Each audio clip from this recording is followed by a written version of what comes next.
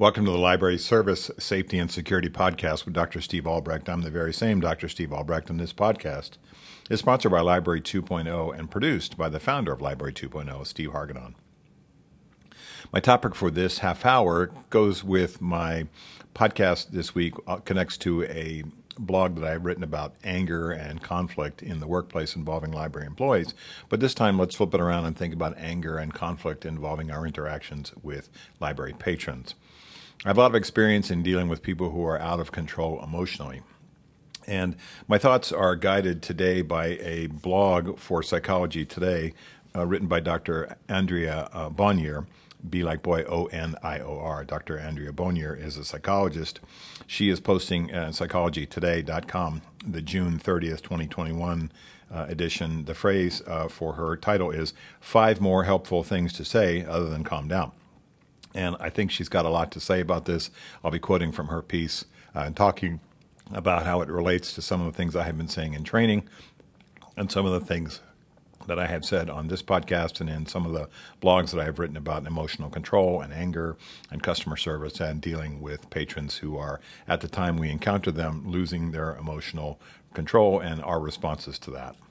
If you've listened to my podcast and seen my webinars and attended some of my trainings, you know I talk a lot about the value and validity, I believe, of the work done by Dr. George Thompson. Thompson was the author of the book Verbal Judo, and his concept of verbal judo has been something I've been talking and teaching and discussing as a useful set of tools for a long time. Thompson has said in his book, Verbal Judo book, that when we say to somebody, calm down, we're actually saying to them, you don't have the right to be angry in front of me. What we're saying to them is you don't have the right to be upset in front of me, and your emotions are not appropriate for this situation. Well, how we say that through the phrase calm down oftentimes comes out as condescending, it comes out as dismissive, it comes out as talking down to the person.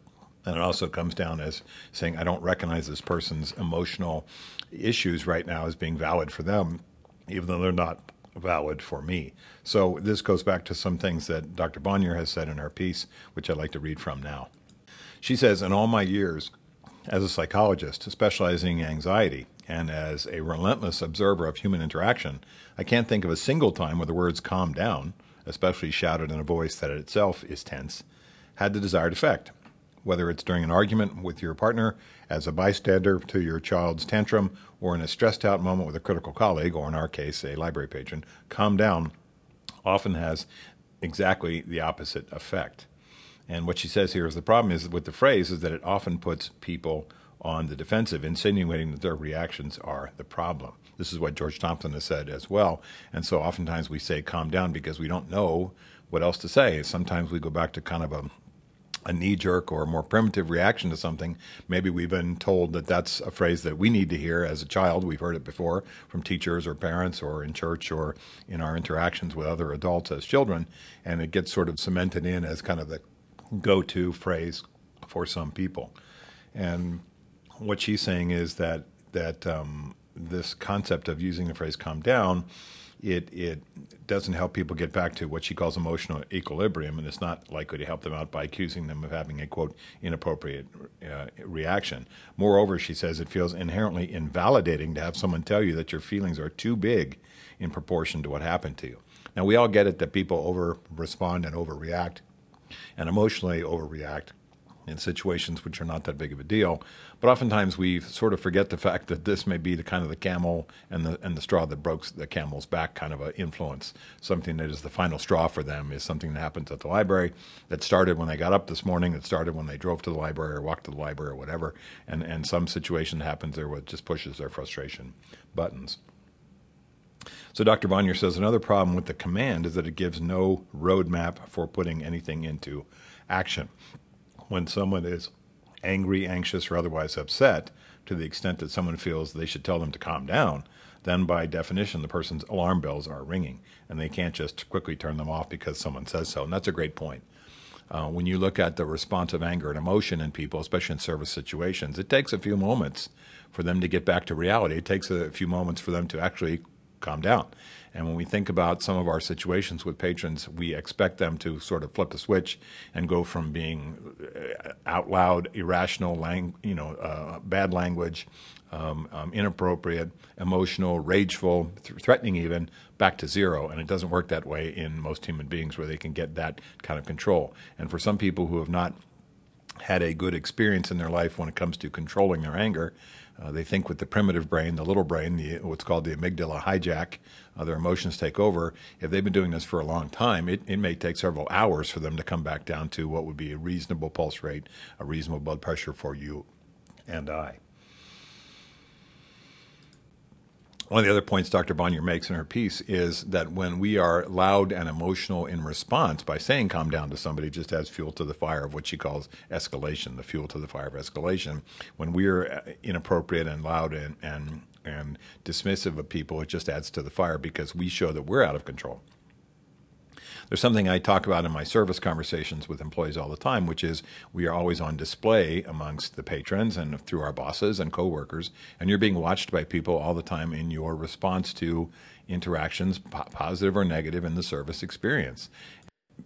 Being value judged, appropriately or not from your perspective, you're being value judged as to what is appropriate response in the situation that you're in, where sometimes we think, well, who's watching this situation? Turns out it could be somebody who's new to the library and wants to see what you're all about.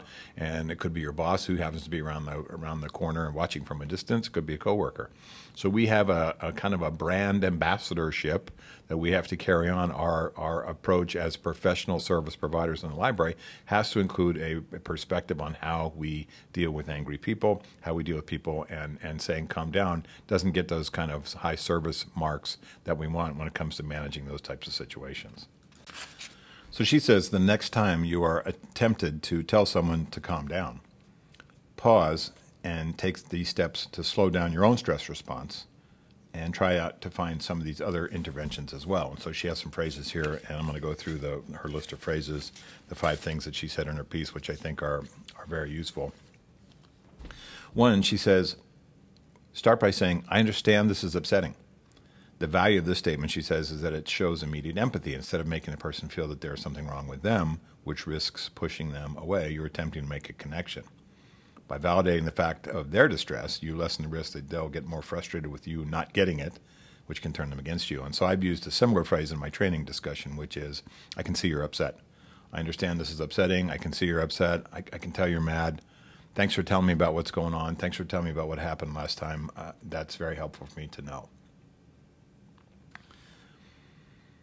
She says, be wary of making the statement into dismissive of a tone, and however, or pairing it with a quick request to move on. And she says, think of a monotone customer service representative reading off a script if you want to know what to avoid. I've had this happen to me with the cable company, with the credit card company, with the airline company, where they have this sort of read off the script. I'm sorry you're not having a good day, sir, kind of a response.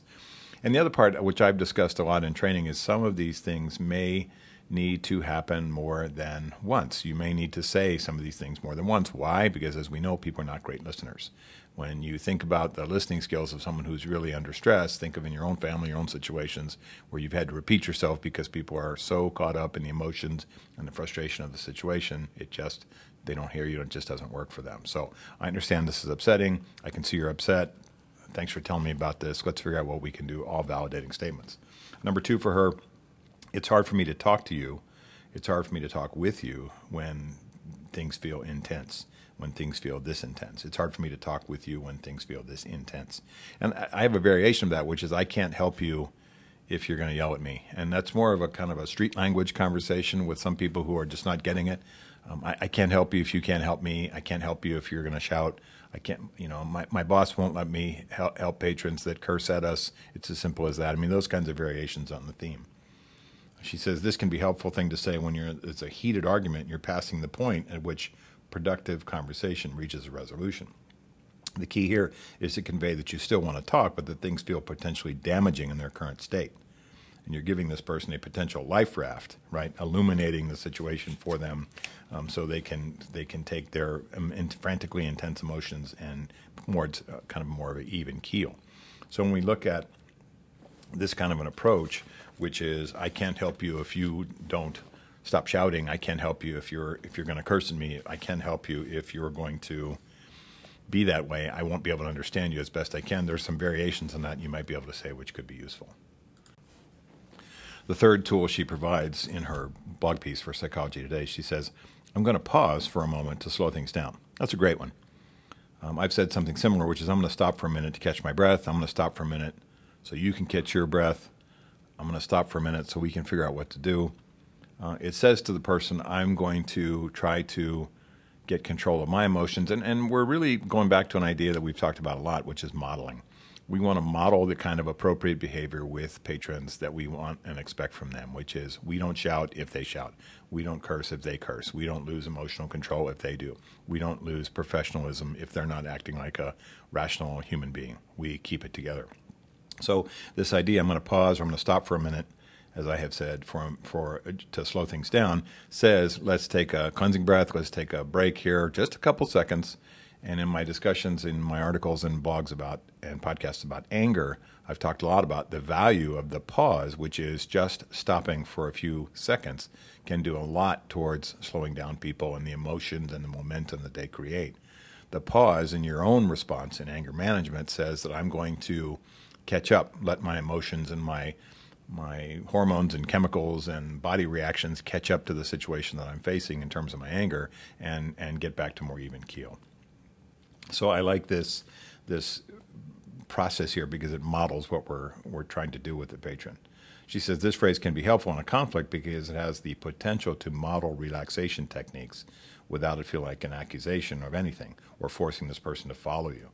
Try for a tone that is not condescending and that acknowledges your own role in the conflict. Again, it's not always our fault. Sometimes it's their fault, but we don't use that as the jumping off point. Then really pause, truly pause, she says, whether they follow you or not. Stretch your body, get some air, do some breathing exercises. Even if they don't follow your lead, at least you know that you'll be better able to manage what's to come and to lead by example. So this is this modeling piece.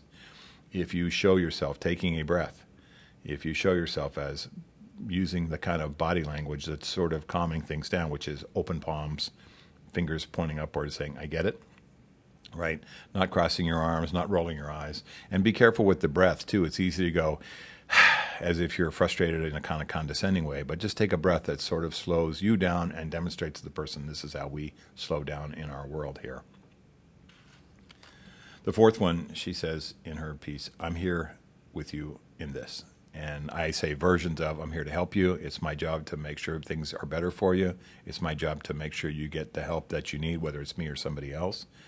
It's my job to understand you better, and so I want to listen as carefully as I can. And this is when I've talked about taking some notes and bringing out your pad and pen and just saying, tell me about what happened yesterday, or tell me about, can I get your name? Can I jot down some notes? Can I capture what you're talking about here? Because for some people, that demonstrates empathy. Also, it says, I'm paying attention as a professional listener.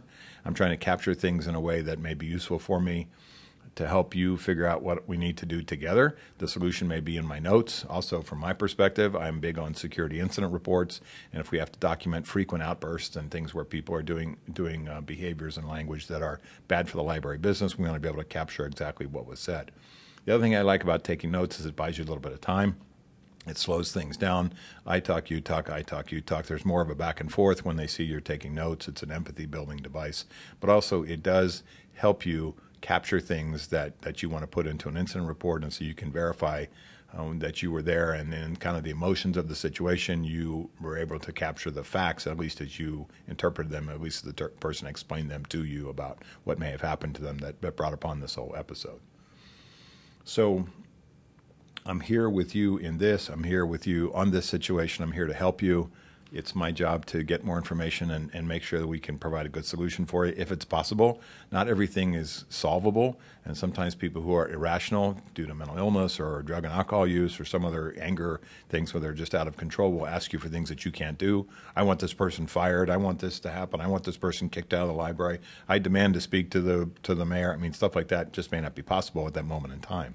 So you have to have a realistic expectation, or help them have a realistic expectation. You have to be realistic in your expectations about what you can do, and you have to be realistic in helping them figure out what you could do as well. She says here for this one, for number 4, this is especially helpful in situations where people's, quote, big feelings, unquote, are getting the best of them. That's a great phrase. Whether a child having a tantrum or an adult losing their cool over something that just feels like it's too much to handle, for most human beings, it is profoundly comforting to know that you are not alone and that you have someone to bear witness to you being upset. And that's a great phrase, which is kind of going back to what we talked about. I hear you, right? And we think about the first phrase she says. I understand this is upsetting.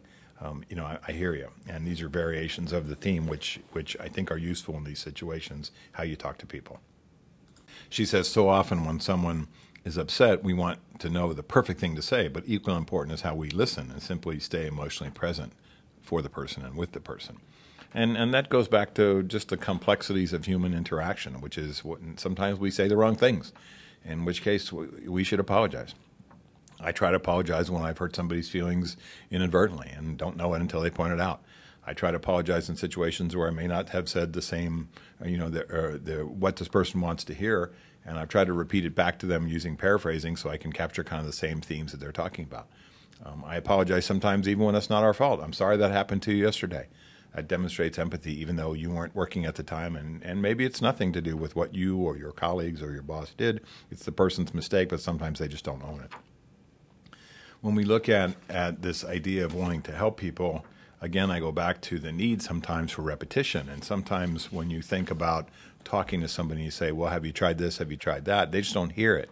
They're angry and their little brain is occupying their head. Their ears have shut off. Their mouth is open and they're not thinking and talking. They're just talking, and sometimes on a loud tone. So you may have to say things in a repeated way more than once just to get them to understand what you're talking about. And sometimes you have to ask more questions designed to get them to feed back to you that they've heard you. Do you get what I'm saying when I ask you about what happened yesterday? Can you tell me more about the situation? I'm looking specifically for what happened at 3 o'clock when you got here. Can you tell me about that? Where you're giving them more specific details, more specific questions, more specific open-ended questions to get a sense of the situation. Sometimes they're just mad in general, and they're just frustrated. We definitely work with people who use anger as a currency, as a commodity for them. They're angry in a way that you can tell by their body language as soon as you come to them, as soon as they walk in the facility. And it's not you, it's what they do at the bank and at the restaurant and on the telephone and face-to-face with people. It's just how their affect is. But there are also people that are quite nice and genial and kind, and they just get their buttons pushed, and they just get to that last straw with the camel's back kind of a perspective where they just explode. And, there's a long conversation that we could have in the world today, and I've had this discussion with my webinar host, Dr. Gina Simmons, about all the things that people are carrying around in the world with them today, whether it's COVID or death in their family or financial issues or marital problems or children problems or health or financial situations, legal issues, all the things that people carry around we don't often know. And sometimes they just come in and unload on people. And sometimes they feel quite bad about it. And sometimes they feel embarrassed about it. And it's not our job to psychoanalyze them. It's not our job to point these things out in a way that continues the embarrassment. It is our job to help them manage their emotional response to something by being as professional and service-oriented and as appropriate as possible. The last one for number 5 for her tips, Dr. Bonnier talks about how can I help us move through this? It's a great phrase. How can I help us move through this? Meaning we're working collectively, we're working collaboratively, even though they don't feel like it at the time perhaps, they feel like you're the enemy. We're working as cooperatively as we can with this person. She says very often the idea of saying calm down holds appeal because it gives us a sense of moving forward. Of course, this is likely a false sense because it's what we want most in that moment. Right, the assurance that we can get through whatever is happening and to solve it preferably quickly. So although calm down won't be likely to do the trick in that regard, you can still think about moving towards a solution if that's what it feels like is most pressing. And if it feels too upsetting to simply sit with a person in their distress, right, by offering your help, you once again are going for a spirit of connection rather than just accusation or separation. Just make sure you speak it with an extra dose of patience so the person doesn't feel like that the clock is ticking loudly in their ear, which will likely agitate them even more. How can I help us move through this situation? How can I help you move through this situation? Lots of variations of this. How can I help us come up with a solution? How can I help you get what you need from the library today? What's the best thing for you that gets you happy with their service here. Lots of variations that you can say. When you think about it, what you're trying to say is, let's get some closure. Let's start to get some help at the boundaries and the edges of this conversation, so the person doesn't have to continue their outburst, doesn't have to continue getting louder. One of the things I try to say to people who are upset is, when I say, I can see you're upset, what I'm trying to say to them internally and into the part that's making them most angry is, I get it. You don't have to escalate your behavior louder. You don't have to turn up the jets, turn up the juice, turn up the volume even louder. I get that you're upset. When I think about that kind of a closure piece, how can I help us move through this? How can I help you? What are the best solutions for us to get this situation solved? It may be things that you're not able to do without permission. It may be things that you have to get your boss to sign off on. It may be back to a concept I talk all about in our discussions and training, which is alignment. Maybe there's a better colleague, a better supervisor, boss, manager in place that could help you in the situation, get to this person and connect with them better, despite your best efforts, than you can. When I look at problem solving in these situations, it's not always a perfect answer. And sometimes, they go away upset. And I've always said in our service discussions that I think sometimes the best we can do with a patron is that they go away, relatively satisfied, that we did the best we could for them. We're not always going to be able to problem solve perfectly. We're not always going to be able to solve every situation to their satisfaction where they get justice, quote unquote, for what happened to them yesterday or what happened to their kids or something like that. What we're about is trying our best in the time and situation and the space that we have, and knowing that you can't spend 2 hours talking with somebody. I get it. You've got to do other parts of your job. You've got to go help other patrons. But in the time that you're with somebody who's upset, and you use some of these tools that Dr. Bonnier has talked about skillfully, and you use some of these phrases in lieu of the conversation killer, the one that just pushes people's buttons, the calm down phrase. When we do those things in a way that's service-oriented and treats the person with dignity, even though they're acting irrationally and obnoxiously or impolitely, we're doing the right thing on our behalf as a service provider. When I look at anger in people, it is so complex. It is oftentimes based on primitive emotions and hormones and chemicals that go racing through our body when we feel that fight or flight modality. It goes back to frustrations that may have started several years ago, and this person is blowing their top. It may be a personality quirk or an eccentricity that they have where they just cannot control their behavior in public when it comes to getting frustrated. And these folks have problems with road rage, and they have problems with waiting in line, and they have problems with patience, and they have problems with empathy, and they have problems with seeing other people's role and response in their world, and they kind of trample over and steamroll over people.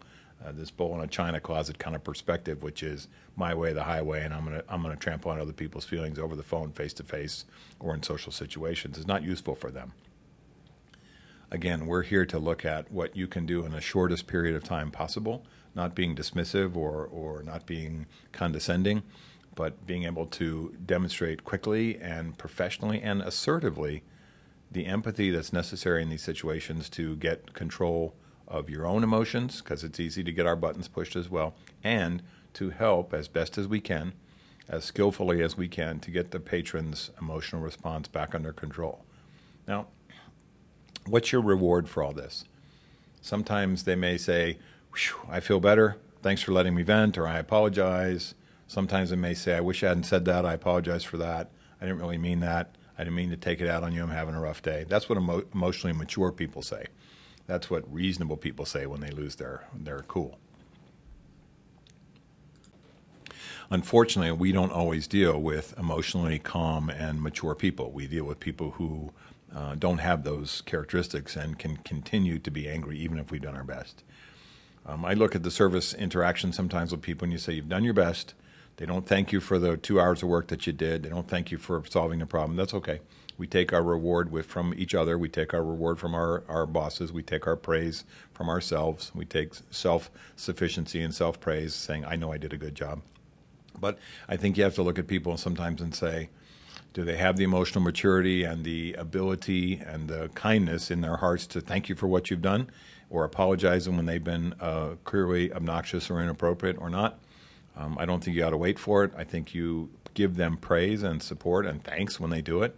No problem. I knew that's not the real you. I knew you're just having a moment there. I know that you're probably having a rough day, and I get it. We all have that same thing. I appreciate you apologizing. I mean, go back to using praise to coach people up in those situations where we want them to know that we are assertive professionals. We're also empathic professionals. We're not going to be railroaded or steamrolled or threatened or verbally assaulted. And so when people do the right thing on our behalf and on the right thing in the library's behalf, meaning that they're appropriate inside the library professional environment, that we give them praise and we tell them thanks for what they have done.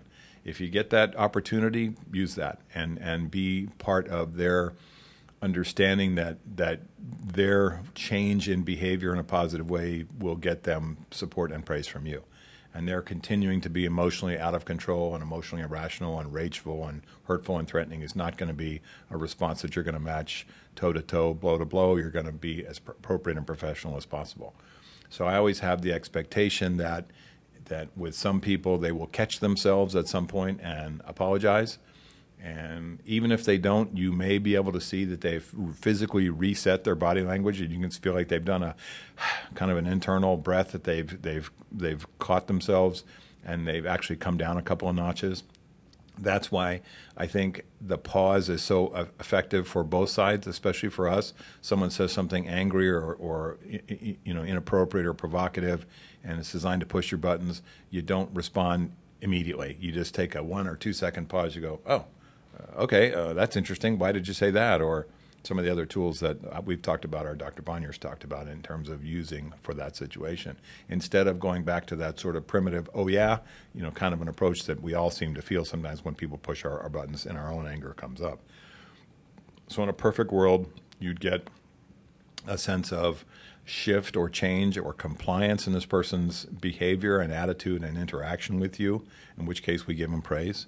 In an imperfect world, we do the best we can with them in the time and space that we are there, recognizing the fact that we may or may not have an impact on them at that time, but you may be the bright light, you may be the shining moment that captured a better response than what they were thinking they were going to get.